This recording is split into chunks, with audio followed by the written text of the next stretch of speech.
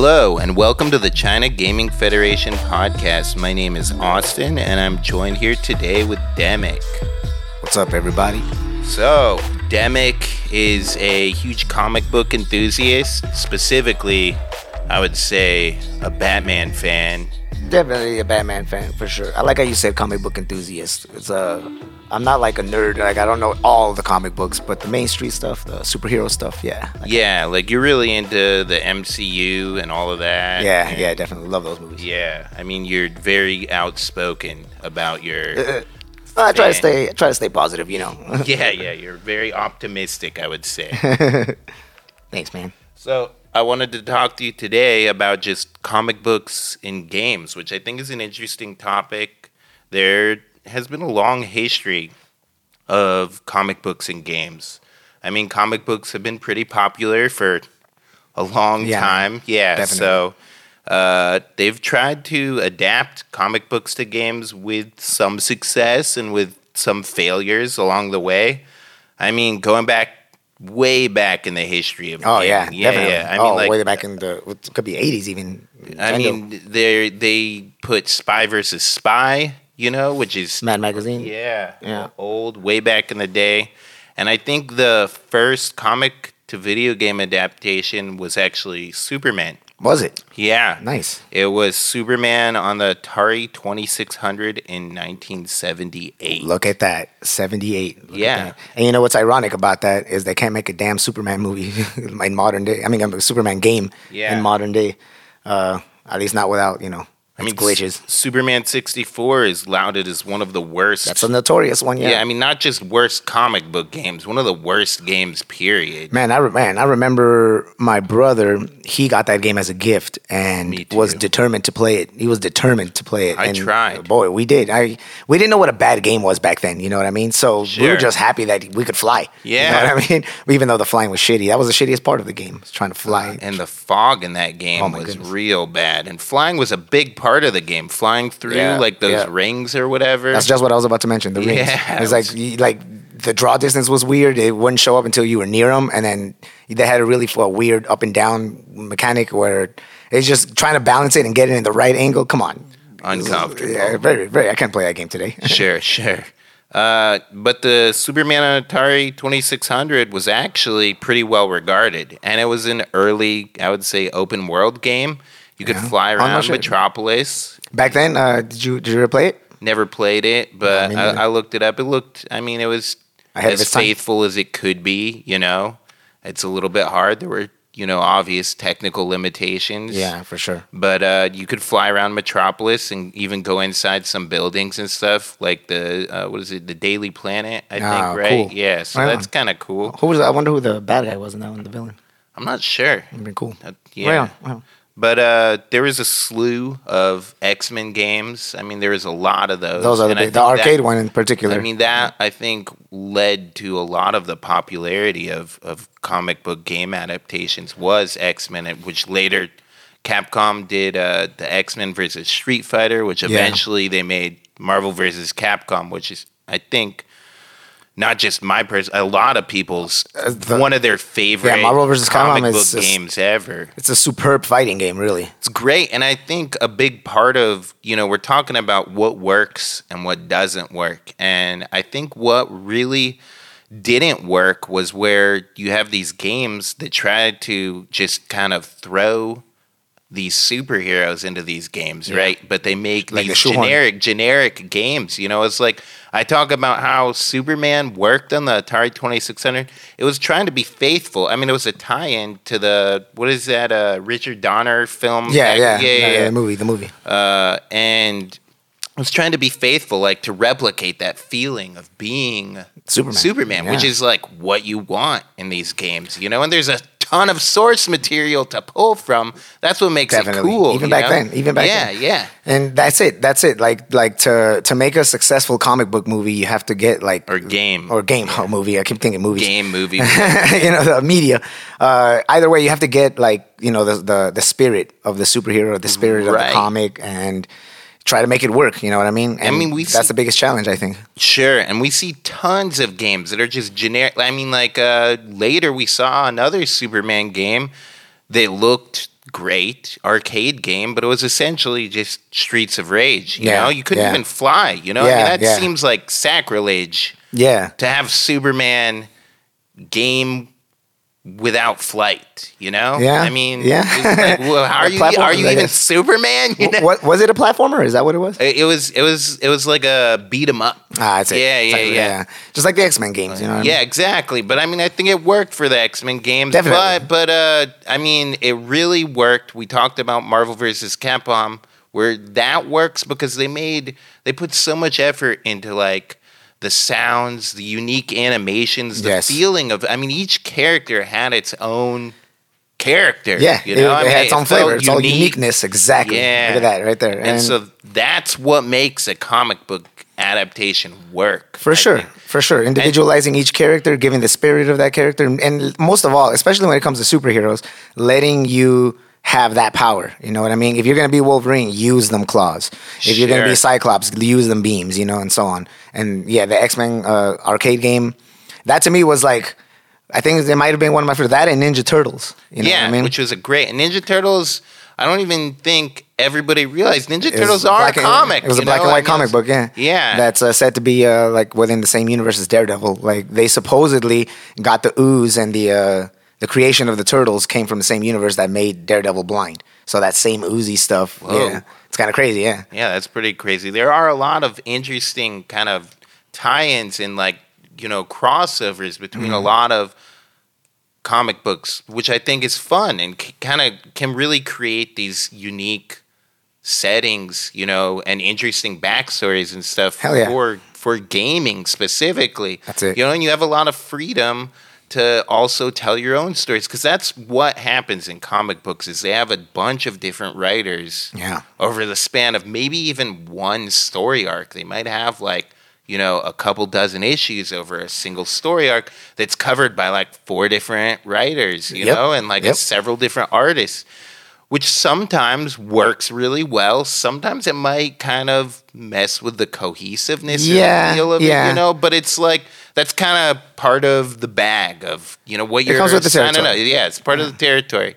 And I think going back to what makes games, you know, these adaptations work is when sometimes we get, you know, games like we have Paul Dini writing the Arkham games, which he was involved with the animated series, and we got like he's the creator of Harley Quinn. He's the one that knows Harley Quinn. He knows exactly what he's doing. We got Mark Hamill, you know, returning for exactly, and he's Kevin Conroy as Batman. Like and I think Mark Hamill's possibly one of the best Jokers. I mean, Troy Baker's right there because he's Troy Baker's basically doing an imitation of Mark Hamill. But you're right, Mark Hamill. When I read a Batman comic, I'm listening to Kevin Conroy and Mark Hamill in those voices, you know, in my head. I mean, a lot of people, most everyone, pretty much adores the Heath Ledger. Yeah, you know, I mean, that's a new take.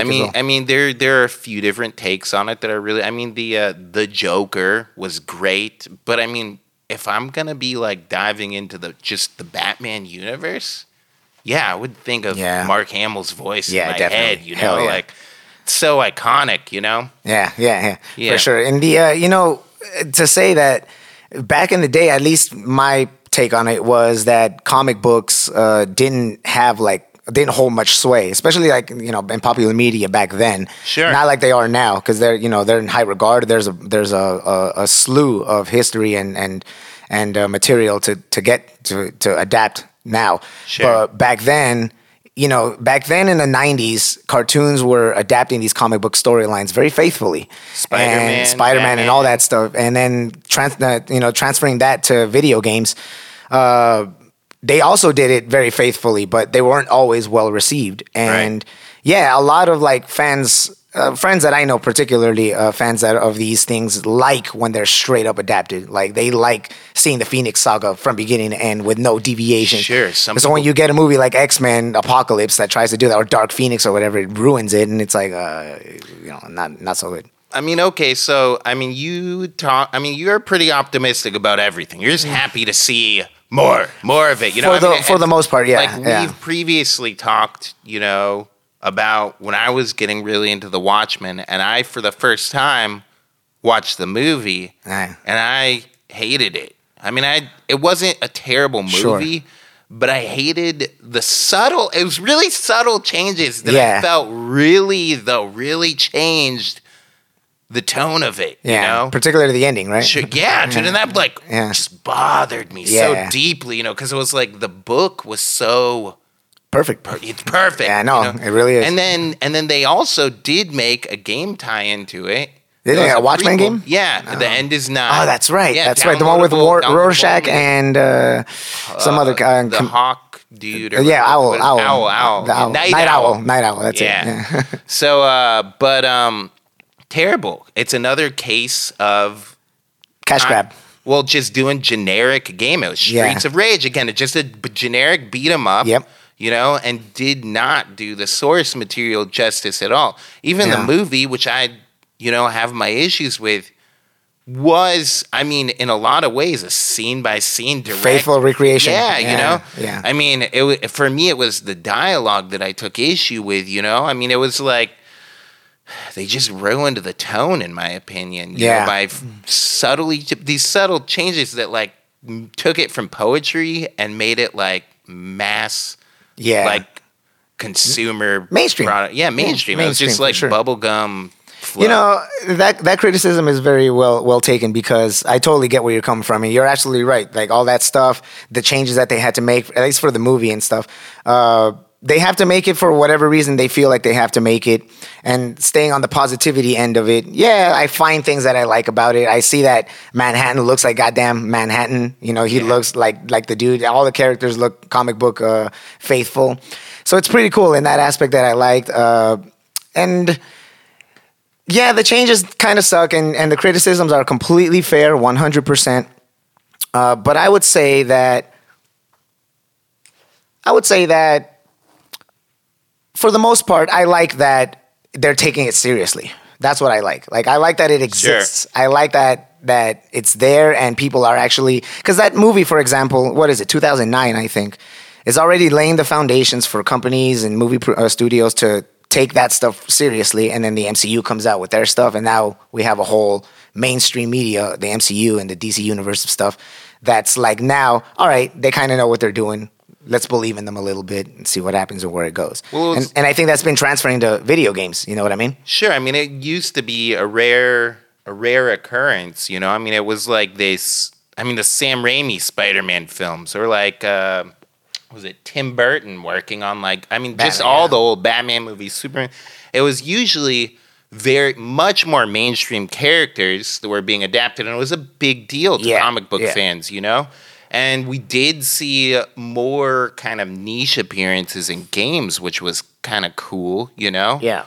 But it's not until, you know, I would say with the mainstream success of the MCU and all of that, that we've really seen that change, explosion. That shift. But I mean, we have been seeing these game adaptations for a long time. Yeah. And with hits and misses. And I think on that note, before we dive into, you know, the serious meat, which there's a lot of content. We're going to have to kind of cut down on stuff to talk about, but I would like to just kind of reference a few games that aren't even necessarily comic book adaptations, but that are, you know, that are inspired by comic books. Yeah, you know? I'm looking forward to this list. Let's check it out. Let's see where we're at. So, I mean, like, way back in the day, I don't know if you ever played this. I'm sure you're familiar with it, but there was Comic Zone. Comic Zone, yeah. Yeah, and that was not based off a comic book, but it was like playing in a comic book. And that was really I never got to try that, yeah. Very cool game, cool style and everything, and I think it even still holds up today, you know? Nice. And it's cool to see stuff that like takes inspiration from comic books. And I think that a lot of the games that work are where they do that. They nail that comic book aesthetic, that vibe of That's it. Yeah, and that's really something cool. Even video games that are directly related to comic books can have a good influence. Games that come to mind, like Max Payne. That's what I was next going to mention. Yeah, I mean, like, is it a comic book? I mean, it's a graphic novel. Most of its inspiration is noir, you know. But I mean, it tells it in a graphic novel, which holds up better than like it's really good. It's really good. Really good. Cool story, and I think it made the game have lasting appeal. Yeah. Another one that comes to mind is like Infamous, the Infamous series, for example. Those two games are like very, very superhero based and comic book based, even though they're not directly adapted from any. It's got the vibe. It's got the vibe. That's yeah. it. And I don't know if you played it, but I'm a huge fan of Gravity Rush. I played it on the Vita. Hell yeah. I don't know if I got the platinum, but that was a good one. That's another one that's like you manipulate gravity. You're not really flying, but you're kind of flying and stuff. Also it's really cool. tells it in cool comic book style formats. Right. The developers said they took direct inspiration from Western and French, specifically French comic book artists like Mobius, which you can see definitely the Mobius influence, which I love that style so much, dude. I love that. I mean, I'm like, that's unique and it's really cool. So that was just like really great. Is it a perfect game? No, it's got its like little hang-ups. For sure. But I mean, it's in my heart like something I hold near and dear, you know? It's got that feel that's just like so unique, and it gives me a feeling. You know? Yeah, it gives me a... Those kind of games are really, really fun as well when they get the spirit right. And that's actually what's the most important theme of like any video game adaptation, comic book adaptation, is getting these feelings and invoking you in the shoes, putting you in the shoes of being this hero. And it's pretty cool. But it doesn't even have to be just limited to superheroes too. You know what I mean? Yeah, sure. And I mean, there are plenty of comic books that aren't even about superheroes and ones that have been adapted to games, like The Walking Dead. What a great fucking series. What a great series, The Walking Dead. I got really tired of the TV series. You know, it kind of got into more... one of the things with serialized media is that, you know, they've got this kind of like narrative hook at the end of it, and it falls into this kind of like, you know, predictable pattern that like, I got tired of the series, but I absolutely loved. I didn't play the second season, but I loved the first season of Telltale's Walking Dead. Yeah, I've actually played all 3 seasons. I finished Clementine's story, and it has a satisfactory ending. And yeah, you're right. Yeah, it's like the hook, whatever the hook is of the story that it brings you to play these games. That's what you need to invoke. That's what you need to capture when you're playing, you know.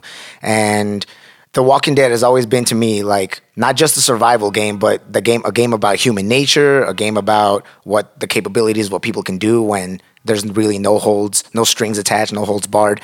And when you take away the consequences of law and jail and people like, all right, well, if this guy pisses me off, I'm just going to fucking kill him. Yeah, that shit fascinates me. You know what I mean? So that's the essential root of The Walking Dead. And like, I'm a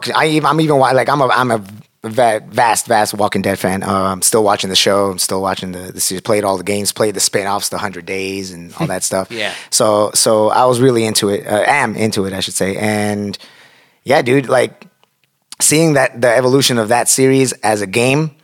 Like there's that VR game I haven't tried yet. That Saints and Sinners. Saints and Sinners. Really cool. It's got like survival elements and that's stuff. That's kind of what it's on my to-do list for sure. But I definitely want to try that stuff out. And you know, with a story like that, you plant the basis of okay, here's the end of the world. Where can we go from there? And video game options are endless. You know what I mean? You just follow a character story, go through quote unquote adventures because it's really hell that they're going through. And then eventually, keep doing that and then weighing the story down. Actually, the story picks up like reforming society. You know what I mean? That's like where it's at. I've always wanted to see them like get to the point in the series, in the whole Walking Dead universe to create a new society. And like in the comics and even in the TV show, they banded together. They formed a constitution. They have like a mini government. Dude, it's awesome. It's awesome to see that kind of stuff. Sounds kind of like was that Z Nation and Black Summer? Do you know that? I never watched Z Nation. No, but all that stuff derives from The Walking Dead. You know? Sure, absolutely. Huge, very influential. For sure. So one game that I really want to touch on and that I did play, that I personally got really into, back in the day, you know, we had a ton of different games, right? But nothing that was like really nailing it. And for some reason, we weren't really seeing the Hulk in games. And then we got Hulk Incredible. What is it? Ultimate Destruction. Yeah, what a game. What a game, dude. And it's so Open funny. World. You can destroy buildings. You can weaponize like vehicles. He picks up a fucking tank, rips it off in his arms, and creates tank gloves. You know, you remember the tank gloves? The like missiles. There's even little fucking touches that they put on. Like if you stand next to a building and just smash on the building, the building will eventually crumble down. Shit like that. And you can run up buildings. You could jump if you hold the jump button. I think you could jump even higher. And then you could unlock abilities or skills. So it's like you could jump and charge it up and like chain higher jumps. Yeah. And then set it so that when you come down, you just like demolish. Smash. Exactly. Like, So that was really cool. That like kind of set the bar. Yeah. You know, and in open world superhero games later we would get just evolutions from that. Spider-Man 2 on the PS2 era, which we did have some good Spider-Man games. The PS1, was it Neversoft or whatever? Tony Hawk, using the Tony Hawk engine they made to make a Spider-Man game with Stan Lee narrating. The tutorials, dude. Yeah, he was very cool, I remember very that. Very cool. So, and there were costumes and things you could unlock. A lot of things, like Easter eggs. Yeah, you know so it really did, I think, the source material justice, but it wasn't until we got Spider-Man 2 that used that open world, you know, that with crimes happening on the city and stuff. It was similar in a lot of ways to Hulk, but then it was, you know, it was Spider-Man. It was up to another degree, you know, it was amped up. The first Spider-Man game in that era, based off the movie, was very so. I don't even think that. I mean, it was fun. I played it. It had like you could unlock, I think, the Green Goblin when you beat the game and plays him and all these cool things. But it wasn't, you know. I mean, I don't think it was as good as like the PS1 Spider-Man games. The story wasn't as good. I mean, it was just trying to adapt the movie, you know, and. I don't think it did the movie justice. I'm a huge Sam Raimi fan. Yeah, actually, now that you touch upon that, that's actually like having a video game from a comic book try to be mainstream. Attaching it to a movie tie-in was the way to go, at least back then. You know what I mean? It was like, who's going to play a Spider-Man game unless you're a comic book fan, and comic book fans are low. So we want this to be for the main people, for everybody, for the main audience. So how do we do that? Oh, we attach it to a video game. So I attach it to a movie. So Spider-Man 2 is coming out. Let's fucking make a video game out of it. And companies that had the money would put love into it, you know, like Spider-Man 2. Yeah, but I mean, it was going from one medium to another. It was being adapted from one medium to another medium, and then that adaptation was being adapted. Yeah, you know? That's the issue. That's the issue. Then Spider-Man 2 came, and they were like, I mean, the biggest thing was it nailed the feeling, and it was that web slinging. Yeah, did it. And that's it. What was his name? Jamie Freestrom had been unhappy with the web swinging in the first one, and in his free time kind of worked on it until he got like a working prototype and showed it to him, and then they were like, oh, okay, you can do this. Look at that. And then he was just like not showing it to anyone after that, kind of keeping it, because it was like a struggle, but he pushed through, and then he got that in the game. Yeah. And it was like, that was a big part of jumping up, and then you can tell with the newer Spider-Man game that they were influenced by that. They were heavily influenced by that. And Activision's game definitely was influenced by that, and having like that feeling of swinging with modern graphics is perfection, chef's kiss. You know what I mean? The holding the triggers to swing, and just imagine a big open world. You're in New York, and you know you're Spider-Man. Go, you know. Very awesome. Cool. You know, and they make you feel like Spider-Man, you know, like the dialogue, the characterisms, the mannerisms, the banter. Awesome. Sure. Awesome and I think, again, as we've said many times, nailing that feeling is critical. I mean, there are very few games that really nail it. And, you know, we're going to get into Batman. That definitely does that. But while we're on the note of Spider-Man, I don't know if you were aware of this, but Shattered Dimensions, do you remember that game? Yeah. Was it like 4 different? Yeah, that was the Norse Spider-Man, the 2099 Spider-Man, the modern day Spider-Man. Yeah, and they got them voiced by like all the different actors. Did they? Nice. Yeah, all this stuff, and it was pretty cool. But that actually was the inspiration for the Spider-Verse comics. Oh, that's Spider-Verse comics came out of that, and then we got the Spider-Verse movie, and we've also got, you know, the new live-action Spider-Man movie going into the whole multiverse thing. Yeah. It all started with that game. That's awesome. I didn't know that. And it's cool to see it going the other way around now, where full it's circle. like the games are inspiring them. Like we have Injustice, And then we later got Injustice comic books. Yeah, that's a good point. Which is really cool. And I think the story in Injustice is awesome. I think it's the biggest selling point. The combat is fun, but I mean, I would rather play Mortal Kombat. And MK versus DC, fuck that shit. Yeah, the online one. It's like a teen Actually, there was teen-rated game. Teen-rated Mortal Kombat is lame, dude. It's just like wrong. I didn't try it. And there's also the DC Universe Online, and that's a big free to play. But Injustice was cool. It was stellar. Really, really cool. Great story. I'm not a fighting game aficionado or anything, but I can appreciate them. Mortal Kombat, for sure, because that was always that to me was more superb than Street Fighter. You know what I mean? Because of the blood, especially, and the violence. The violence is the gimmick of the thing. Yeah. But when I heard Injustice being made, I actually didn't. I thought initially it was going to be another one of those cash grabs, another one of those let's just release a game, whatever. Then it started getting good reviews based on the story, which intrigued me. I'm like, how good can the story be? How could a fighting game have a good story? Precisely. And then I do it, and I play it, and I'm like, wow, the biggest takeaway from this whole game was the story. It was awesome. And genius how they started the conflict at the beginning of the game, then they have a 5 years later, and then the rest of the game happens, and that's that story. But then they took that idea of the 5 years later, and they're like, let's make a comic book from it. Yeah. So then there's year 1, year 2, year 3, year 4, year 5, leading up to the first game. Then they did the same thing with Injustice 2. Injustice 2 has a 5-year gap as well. And Interesting. I still haven't played. Yeah, they did the same thing. Briefly played 2, but I haven't gone through the story. But I've heard it's also... Yeah, it was a good story. To me, the first one is far superior. The first one was great. Because that story of just the idea of an evil Superman, that's awesome. That's awesome. Yeah.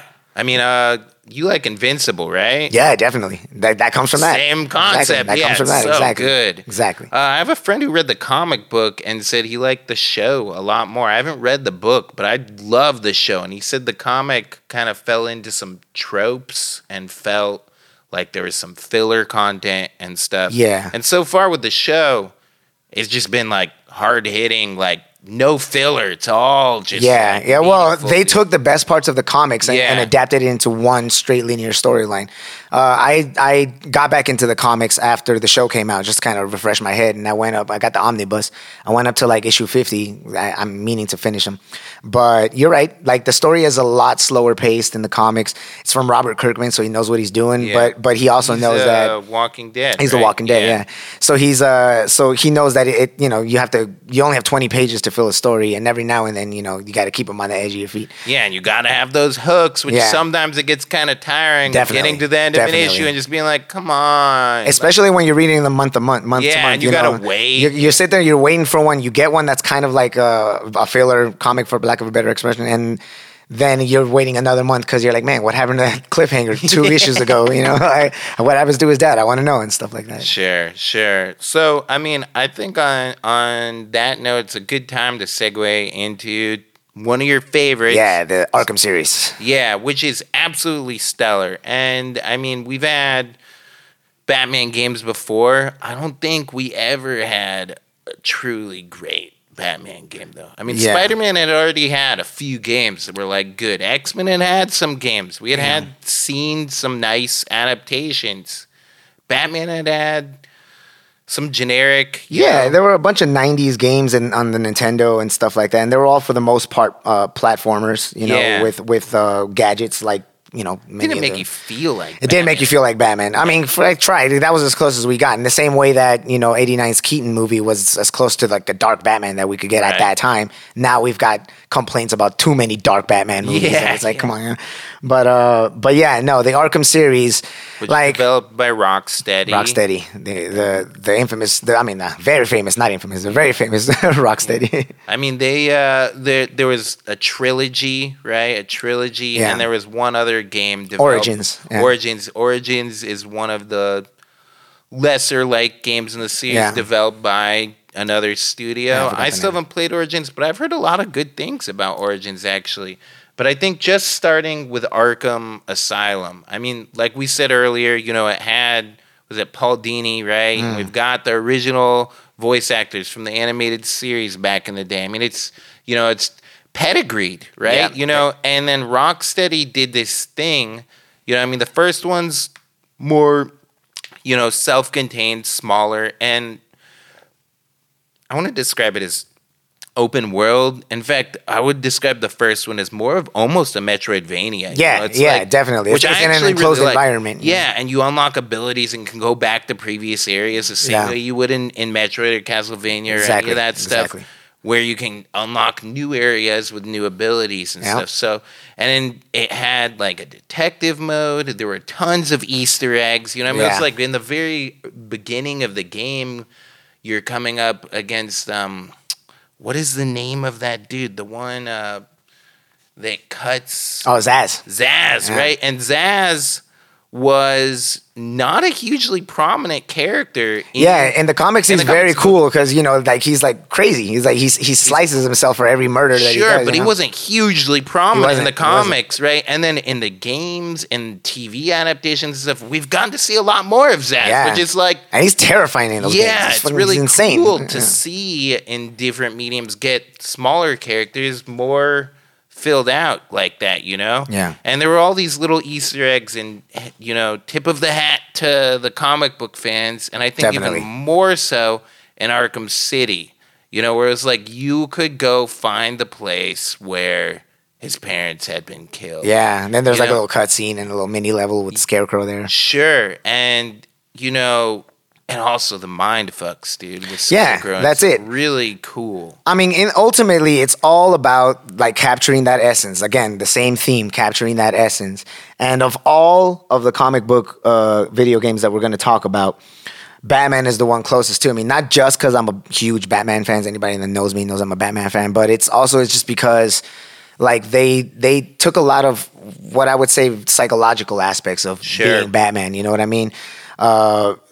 Making you feel like a detective because Batman's supposed to be, you know, smarter than the police. It started out in what detective comics, right? Definitely, exactly. And so, like, the detective mode is one, but actually going to crime scenes in the later games, you're able to investigate crime scenes and get clues. There's also that really cool VR game that puts you, you know. Still haven't played that. Like the VR game, you can't do Rocksteady? It is actually Rocksteady. You can't do the you know, kinetic action sequences in it because of the limitations of VR. Right. So they delved way deeper into the detective aspect. Oh, okay, that's cool. So in like one of the first crimes you're solving is, well, I don't want to spoil it, but one of Batman's close allies gets murdered. And so you're investigating what happened and putting it together, and then that's it. Like the whole story can be completed in a couple hours, 2-3 hours maybe.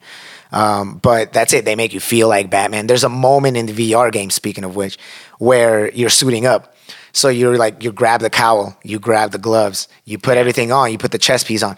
You look at yourself in the mirror, and it's Batman's reflection looking back at you. That's and, cool. Dude, I don't care who you are. When you're looking at the mirror and the reflection's Batman, do you feel like Batman? That's cool. It's awesome. It's awesome. You hit a little piano key. You hit a little piano key. You go down to the Batcave, and as you're descending into the Batcave, you're like, damn, you know, this is like the history of everything I'm at. So it's really, really cool. Really, really cool in that aspect. And those games did that very, very well. I'm gonna have to check out the VR game. You're selling me on it. It's pretty cool. I think one of my biggest issues with these games, and I still have to play Origins and Knight. Knight's the third one, right? Arkham Knight, yeah. So one of my biggest issues, and I think it seems like it gets worse as the series goes on. And this is also kind of an issue with just open world games in general, right? And that's why I think it gets worse as the series goes on, because it did become more open. I mean, as I said, the first one was more linear enclosed. And more of a Metroidvania, you know? It wasn't this, like, go explore the city. No, you're in the asylum and you're, you know... Get from point A to point B. Sure. There's a lot of stuff happening in between. Yeah, but...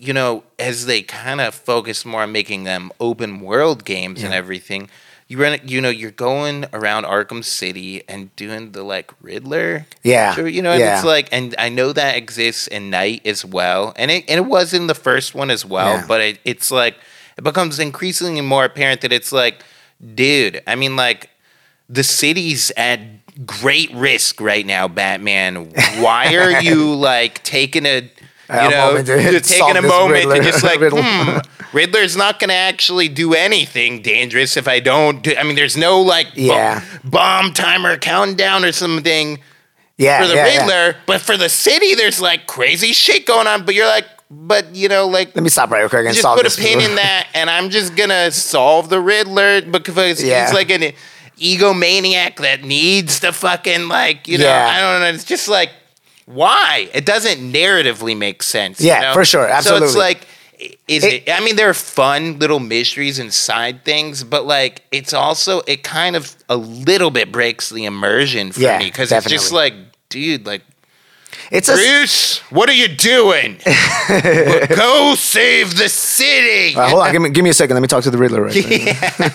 Like, I've got a tea party with the Scarecrow. I've got to go see the calendar, man, to see what's the holiday coming. Not the Scarecrow, but they're both in it. They're both they're both in the series. But it's a side effect of having like an open world element because, you know, you can not put that stuff in, but then why would you have the open world? Yeah, of course, so you're going to put it in. I just think there could have been a better way to kind of narratively make it make sense. It's my only takeaway, you know? For sure. Like, but it's like a minor blemish on a otherwise outstanding series, you know? And now we've got Rocksteady still working on a comic book game, but they're stepping away from Batman. I mean, it's still in the same universe. But I mean, it's Suicide Squad, I think, against like the Justice. It sounds like the Justice kills League the Justice bad. League. Yeah. So I don't know. Sounds cool. Gameplay looks kind of cool. I'm curious and well-established studio, so it could be really great. Yeah, really great. Yeah. I mean, I'm looking forward to that game a lot. Not only for like the gameplay elements that look like you're gonna be able to choose 4 characters and go around, and these are characters that now we've kind of are familiar with because we've seen the Suicide Squad in different mediums, particularly the movies. Yeah, the movies are terrible. But, I mean, we'll finally maybe get a good mainstream adaptation of what the Suicide Squad is. You know, I mean, James Gunn's latest movie was actually pretty damn good. I didn't watch the latest. It was pretty good. I saw parts of the first one and then watched an in-depth analysis of why it was so bad, and I was like, I don't think I can ever actually bring myself to watch it. That's funny. And I James did watch the Harley Quinn movie though, and it was like not great, but she nailed the character. I will say that much. She did a really good job. Who was that actress? Margot Robbie. Yeah, Margot Robbie really, I think, did a good job with the character. I just don't think the movie was like, it could have been great, and I think it wasn't bad. Yeah, it had its issues. It was entertaining. It had its issues. Yeah, and at the very least, you can tell that they like the comics. They're trying to, like, you know, be as faithful to the comics while adding their own spin to it as well. But I think, you know, regardless of how you feel about it, there's no debate about whether or not the Suicide Squad or just that whole area and the actors associated with it and everything has been receiving very mixed reviews, you know? And so I think that Rocksteady has a chance here to potentially do something really great in the mainstream media with a really cool concept, you know? That's it. You know what brings me into these comic book games a lot of the times, the hook is the story itself, as we mentioned with Injustice. And so that story, to me, kills the Justice League. Oh, man, there's so much intrigue and so many, like, potential things that they could do. Like, I have my theories as well, you know, like, I don't actually think they're actually going to kill the Justice League. I think they're going to, like, face each member of the Justice League, fight them. They're going to be a boss in their own level, and then somehow maybe join forces or something. I think it would be cool if they kill him. I think, you know, that'd be different too, though. You know, I wouldn't, what you said about Injustice, the coolest part of that is the evil Superman. Yeah. You know? I mean, that's just like, what would happen, right? If they're all bad. You know? Yeah, so what if Justice League is just like turns for whatever reason to a fucked up group, which is terrifying. That's absolutely terrifying. Yeah, it is. So too much power that could there. be really cool, you know? But on that note, dude, like, I absolutely love, like, dark, kind of messed up shit in comics. I mean, one of my favorite comics is Neil Gaiman's The Sandman series, which is, like, really morbid. And it kind of touches, I mean, he goes to, like, Arkham Asylum and stuff. It's, like, still in that, like, universe, but it's, like, very separated and much darker. Yeah, more fucked up than gritty. Like gritty is a good way to put it. I mean, there's like some fucked up shit. Like there's like a serial killers convention and all of these things. Damn. And what are they? Yeah, like all kinds of fucked up shit. Yeah, in it, you know. And I love that stuff. And so one of my favorite comic book adaptations is The Darkness. The darkness, man. So good. Yeah. It's got Mike Patton of Faith No More voicing the darkness, doing all that like the darkness. Having the creature talk to him and get that gravitas in his voice, you know? Yeah, it's so cool. It really got this feeling. Even if it wasn't a perfect game, it nailed this vibe. And that, like, getting that, like, I remember there was an achievement you got for just sitting on the couch with Jenny and then watching a movie. Oh, man, I remember that one. Yeah, dude. But it makes you feel like, okay, there's this, like, connection between you and Jackie. Like you feel like you're Jackie and you are like you care about Jenny, which makes, you know, the game really have some weight. Oh, definitely, dude. One of the most intriguing parts to me in those series of the Darkness games is the mafia aspect, because you're a mafioso. You're in that world, you know what I mean? And so that your enemies are the family, and everybody else is just, you know, a criminal underworld. It's the criminal underworld element of it. And speaking on that scene with your wife, you see your wife. Yeah. Your girlfriend? Yeah. You see her like die. Like you're forced. Darkness forces you. It forces you to watch that shit, and you're like, well, you know, up until that point, I hadn't seen many things like that. So when you're seeing it, you're pissed. You're like, fuck this. I want to kill everybody now, you know? Yeah. And the darkness wants that. It wants you to feel that. It encourages you to do it, dude. The game encourages you to do that by, like, the more kills you get, the better the game gets, the more things you unlock, so on and so forth. And yeah, it's putting you on the shoes of that, and with that power, fuck yeah, dude. That's what a fucking. And then game, like the ultimate, like, end game, the climax of it. It's just like you really feel that power. Yeah. And it finishes with, the story arc of that game, even if the gameplay itself is fun, but it's got, there are criticisms to make about the game, but the story itself, absolutely stellar. Yep. Second one also had a pretty good, cool, fun, enjoyable story, and they made the game, they fixed a lot of the issues. Yeah, there's a continuation. Made the gameplay better, and it was cell shaded. It had that, like, more comic book element, feel. yeah, that comic book and look. I think aesthetically, the second one, because of that, holds up a little bit better. Sadly, the first one, we have no real easy way to play it today. It's not on PC. It's not Game Pass. Yeah, so it's like, what the fuck? You know, like, I've got to bust out my PS3 or something to play that. Who knows with that new PlayStation tier system? Yeah, you know, maybe. Who knows? We'll see. Yeah, we'll see. Yeah, that also has its issues, because if it's a streaming only game, exactly. Who knows? Yeah, but first one, great game. I've been thinking about replaying the second one just because that is one of my all-time favorites. So yeah, dude. On that note, you know, I think I want to just spend a few minutes talking about each of our own favorite game experiences, and, you know, leave a moment to just talk about some honorable mentions for sure. That maybe you didn't even know were comic books. Yeah, for sure. Yeah. So for me, dude, when I got my new computer, Deadpool is one of my favorite characters. Yeah, you can't go without mentioning Deadpool. I can't. I love Deadpool. Okay, that comic book, like, and speaking of the aesthetic, that game, in terms of, like, it makes you feel like you're in a comic book. Even his inner monologues are like thought bubbles that you can see. You know, not just the game itself. Okay, so, like, I don't know if you know this. The game had been delisted due to licensing. Yeah, you can't find it anymore. Yeah, and so, but when it was relisted, just before it got delisted, I got it, and I got into it. But I looked into, like, because I love Deadpool. I've been following the game development, the marketing and stuff.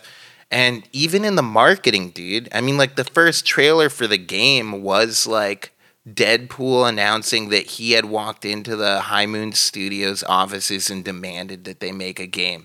And, like, in interviews and stuff, the lead of the studio had said, like, yeah, he walked into my office, and I have kids and stuff. He told me if I didn't make the game, he was going to break both my arms. Really? So I'm just glad it got made. So we're making the game. Yeah. Yeah. You know, so it's like, in the interviews, the marketing and everything, they put up billboards where it was, like, an ad for, like, the Amazing Spider-Man, and then, like, Deadpool had graffitied over it to make it in an ad. Nice. So it was like, and everything about it, it was like they were embodying the character. You could tell they were fans. Yeah. Was it a perfect game?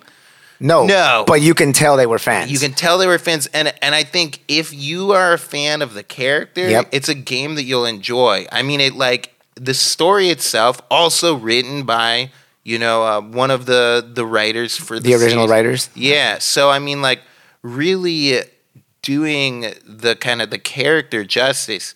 The gameplay was a little bit generic, sometimes generally fun. The difficulties were broken. It's not something to be played on, on a higher but if you just lower the difficulty, just kind of turn off some parts of your brain and enjoy the story. It's fun. Enjoy it for what it is, because you do go in there with curveballs at you where it's like you're playing through like a Mario game and stuff. Where the studio lost money to like it changes. It has its own flavors and it breaks the fourth wall. It's Deadpool through and through. You know what I mean? So that shit was fun as fuck for me. Yeah. That wasn't actually until we got a mainline Deadpool game, we've only seen Deadpool in like mini iterations, guest starring roles. Marvel vs. Capcom. One that comes to mind that we didn't mention is the Ultimate Alliance series. Oh yeah, and that's like a really like revered specifically the first one. That series is that to me is very endearing to me. That's like some bonding time I had with the homies back at home. We sit there and we'd 4-player the shit out of that game. Like the shit out of it. I briefly spent some time with it doing 4-player co-op with some friends. And it was just fucking fun. Dude, like the second... There's so many characters. The second one for me is the one that's like, the first one's well regarded. The third one was not that good. The one for Switch. Yeah, it was all right. But it's that second one. It's just on top of everything, on top of like the camaraderie with your teammates. It's the Civil War storyline from the comics. Dope. Hell yeah, dude. That led you to basically have two different branches of stories. Yeah. Depending on which side you chose, which forced you to then play the game again from a different side. Sure. You gotta love that. You gotta love that replayability. Yeah, it's awesome. That's cool. For sure. For me, one of my favorites, which technically this didn't start out as a comic book franchise, but became a pretty popular one, and they made one of my favorite games, AVP. AVP. Yeah. Tell me about this one, because that's one I didn't actually play. Okay, so what was it? I think was it Rebellion? What was the studio? I don't remember. No, I think it was Monolith. I'll have to double check later, but sure. The first game was great. It had really good lighting. It was just a cool game. It hasn't aged as well as the second one, which is really highly regarded. Rebellion. See, there we go, man. I was right. Right on. All right, so the first one was really good. Does the source material well. So it's like you have 3 separate campaigns, right? Marines, Predators, Aliens, each with their own stories and everything, right? How's the combat in that game? So it's all first person, but with the Marines, it's like you're walking around with the iconic, motion detector and everything. It feels like a horror game. You're walking with like a flashlight in dimly lit corridors. Scares the shit out of you. Yeah, dude, it's scary. And then the aliens are crawling on walls and stuff, and have stuff that Predator can do the like crazy leaps and use its harpoon. Yeah, and the heat vision and all the different stuff, and it just nails the feeling, Yeah, definitely. And it's got a good story. The second one has an even better story. Wow. And for whatever it was like, as an alien, you start out as a face hugger. Oh shit. And you have to like sneak around in a base, find someone, then you become a chest burster, and you have you literally start in the level inside the chest and have to claw your way out, bite your way out of the fucking. That's pretty cool. And sneak around without getting detected until you can find a place to nest up and turn into. Wow. So it's like really cool stuff. That's the essence right there. It does it, yeah. And then the third one, just as a graphical update, story wise, it's not as good, but it was nice that they like. Kind of did a graphical update and kept it going. And the multiplayer and stuff was fun. There's a cool horde mode. They added a horde mode, which is like it's like last man standing, Marine, just co-op 4 dudes holding up against a shit ton of aliens. Yeah, which is like live in the graphical update and everything. Like that's cool. It feels like being in Aliens or something. Dude, speaking of that, like we've been talking over and over about how important it is to like be in the shoes of that character and whatnot. One thing that I have to mention, one game I have to mention is The Punisher Hell, I was going to mention that in the honorable mentions. Dude, speaking of how in depth you were with Deadpool, they made you feel like the Punisher in the Punisher game. You have to do the torture scenes. It's awesome how they did it, because it's not like you just grab a guy in the interior. It's in the middle of a fight. You have to leave one of them standing, and then you have to like go to like whatever machinery is next to you or whatever, and it just becomes a matter of give me the information. Then you can choose: should I fucking kill this guy, fuck him, or let him live, or beat the? Of course, because those killing animations is what make Frank Castle. You know? Sure. Sadly, I never played that one, but I would really like to check it was out. Great. It was great. So cool. I think it was PS2 actually. Yeah, it was PS2. Yeah. Yeah. So also, I think of note, something that we have to mention are the Lego games. Dude, how can we not? First of all, great humor in those games, but humor aside, they do, I think, not just in the superhero stuff. Yeah. In all of their adaptations, they are incredibly, faithful to the source material. Absolutely, I was gonna agree with you. Absolutely, like the Lego games, man. Like I'll admit, I've played way more of them than I should have, because I've played almost all of them. All of them. They're great. They're like a good. I can turn off my brain and kind of. But that doesn't mean that the games are bad. It just means that I can play Legos, with motion. You know what I mean? Like how I used to as a kid. I think it's the Lego Avengers game or whatever. What a great fucking game! It's like an open world game. I mean, you feel like the characters. You switch between any Avenger, and they give them each unique abilities that make you feel exactly like them. Characterizations and voice acting, all that stuff. So cool. It's really fun. And funny, dude. I mean, they're funny. Yeah, they're legit funny. And here's the thing, dude. On that note, right? We talk about the dark, like Batman movies and stuff, right? Yeah. But Momo, shut up. My cat. He wants to be part of the podcast. Yeah. Welcome, guest. Guest cat. The Lego Batman movie, with its comedy and everything. Oh yeah. Is, I think, potentially one of the best Batman movies that we've ever gotten. Yes, absolutely. It delivers us the Batman. Yeah. Like, there's no... I mean, he is like the Bat... I mean, he's pained. I mean, like, there's this whole... It's Batman, but it's not taking away anything from the character. It's just a different tone of it, but all that stuff is still there. It's just the whole dark Batman, all the fucked up shit and everything. It's still there. And then we're just going to throw some comedy on You know what I mean? And exactly, because they do it well. They balance. Yeah. They find that balance. They find that niche, and it works. It works. Yeah. I mean... The games, too. The Lego Batman games, 1, 2, 3, they're just all there. They're all there with the need. And they're all original stories, too, which makes it pretty cool. You know what I mean? It is. Yeah, really cool stuff. So I just want to mention a couple of things. Oh, before we go on this, I'll be remiss if I didn't mention, I just finished, literally 2 hours ago before coming here, finished playing Guardians of the Galaxy. Oh, hell yeah. Dude, I heard it as a great soundtrack. I got to tell you about this. So one aspect is the soundtrack. What a fucking amazing, just on top of the mainstream songs that they put from the 80s, there's a band, a fictionalized band in the game called Star-Lord, where he gets his name from. And after you finish the game and you start a new game plus, I kind of just, the beginning of the game, the kid is just sitting there listening to the music.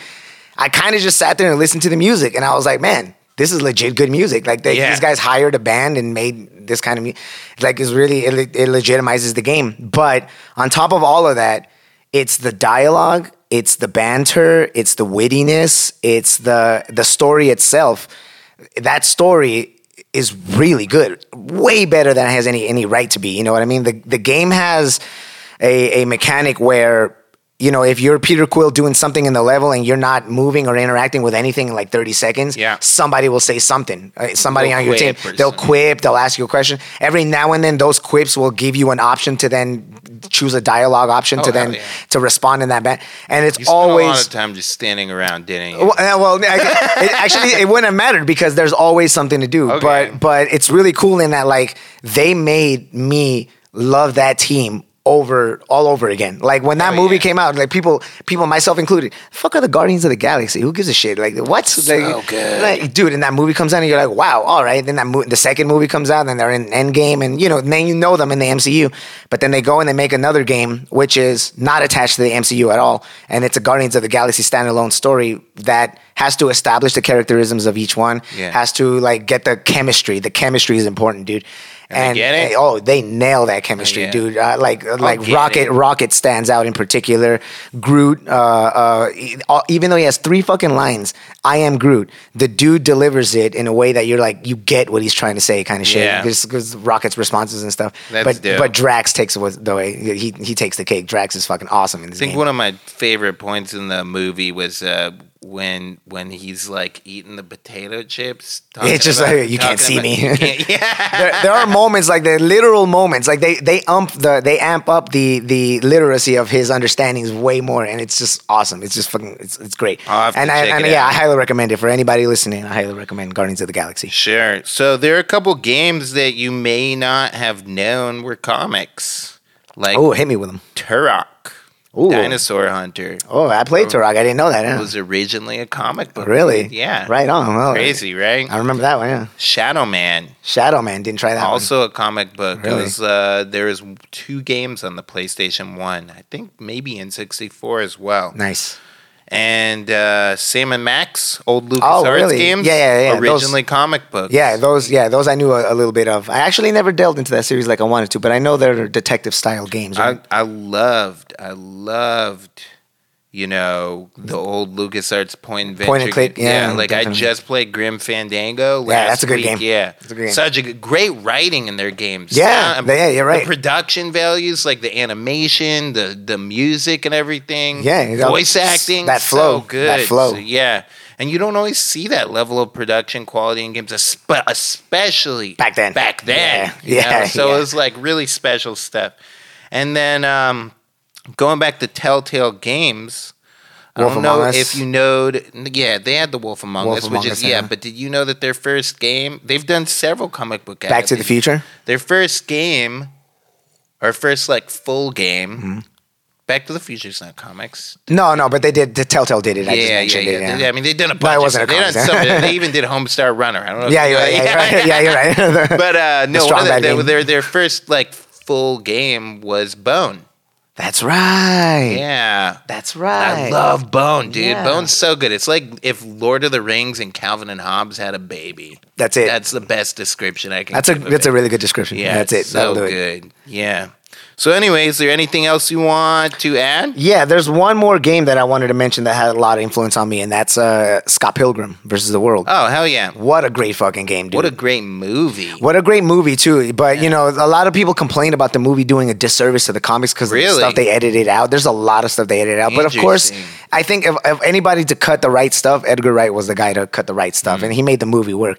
But the game is way more faithful to the comic books because there's characters in the game that were in the comic book, like Knives' dad, for example. It's like Streets of Rage, right? Pretty much. Like RPG style. Yes, exactly. That's exactly. There's RPG elements in it. With it's a brawler. Yeah. But it's just very endearing to me because I used to play with the homies as well, and it was just 4 players and just dude, it's awesome. And they brought it back. Like it was for a while there, it was gone. Yeah, and then it came back and licensing stuff. I guess. That's it. But I think they added stuff when they brought it back too. Didn't they do like a remaster, update or some? Yeah, they added some stuff. I think they added the DLC and they added online play, so you can kind of try to see that. It's nice to see it like slightly updated. Yeah, for sure. They did that with the comics as well. The comics were black and white when they came out, and since then that's what happened with color. Bone as well. They updated it and made them color. That's awesome, and they look great in color. Yeah, dude, they are. Bone's so good, so good. Yeah. Any other stuff you want to touch on?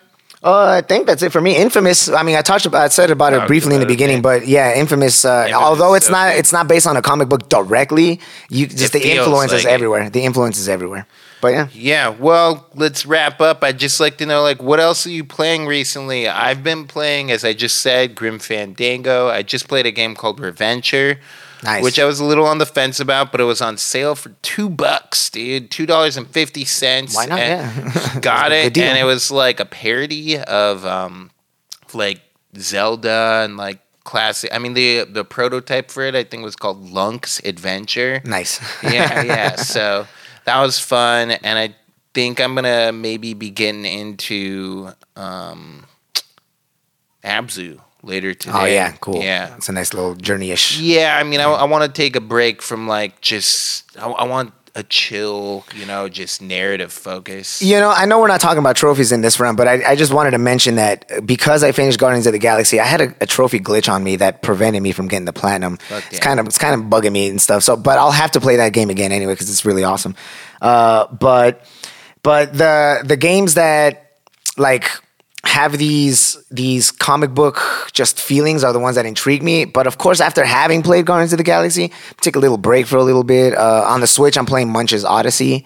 Oh, nice, dude! I love. It's actually my first time. I've never played the original. I haven't played. I only briefly played it, and I've been wanting to go back and go through the whole thing. The Oddworld series. But I like a year or so ago went and did New and Tasty, the remake of the first one, which is a pretty good remake. There's a solid remake. It's a solid remake. Few things that like I don't like the overuse of Bloom, but other than that, it's really good. Yeah, dude. It was pretty faithful. And I love Oddworld. Like Stranger's Wrath is fantastic. That's next up for me. Dude, you're gonna like that. That's the one that says it's the only one that says HD on it. Live ammo and the whole Western feel and all that. Nice. First and third person, it's great. Nice. So, but before I do Munch's Odyssey, I want to go back and replay.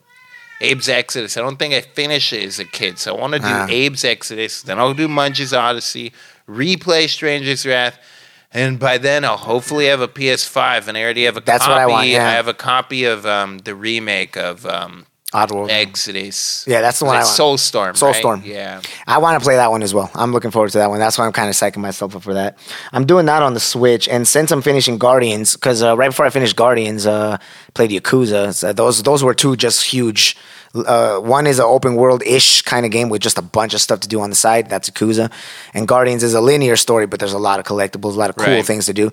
And it's a really long story, but it's worth it. Singing at the KDV. Yeah, so I think, I don't know. I'm looking at Little Nightmares next. I heard that one was pretty good. Yeah, I'd like to check that out. I think it's maybe a Swedish developer. Yeah, it looks cool. Like it looks cool. Looks it looks kind of like Inside. Yeah, it does. Yeah, But it was on sale for like $4, and I was like, yeah, let's pick it up. Let's see what. Yeah, there's also a sequel to that. I'll check those out. Actually, I'm gonna see how long that is. That might be what I check. Yeah, I actually that's what I needed. Like I saw that Little Nightmares wasn't like really time consuming, and it said, man, that's something I need right now. Sometimes you need that. So that's what I want, Cool. Well, thanks for joining. Right on, man. Demick, my man. Appreciate it. That was a fun conversation, getting deep into comic book games. So if you Thanks for inviting me, brother. My pleasure. If you're interested in checking out other episodes of our podcast, you can check us out on your favorite podcasting app or on the website, chinagaming.org. Over and out. Peace.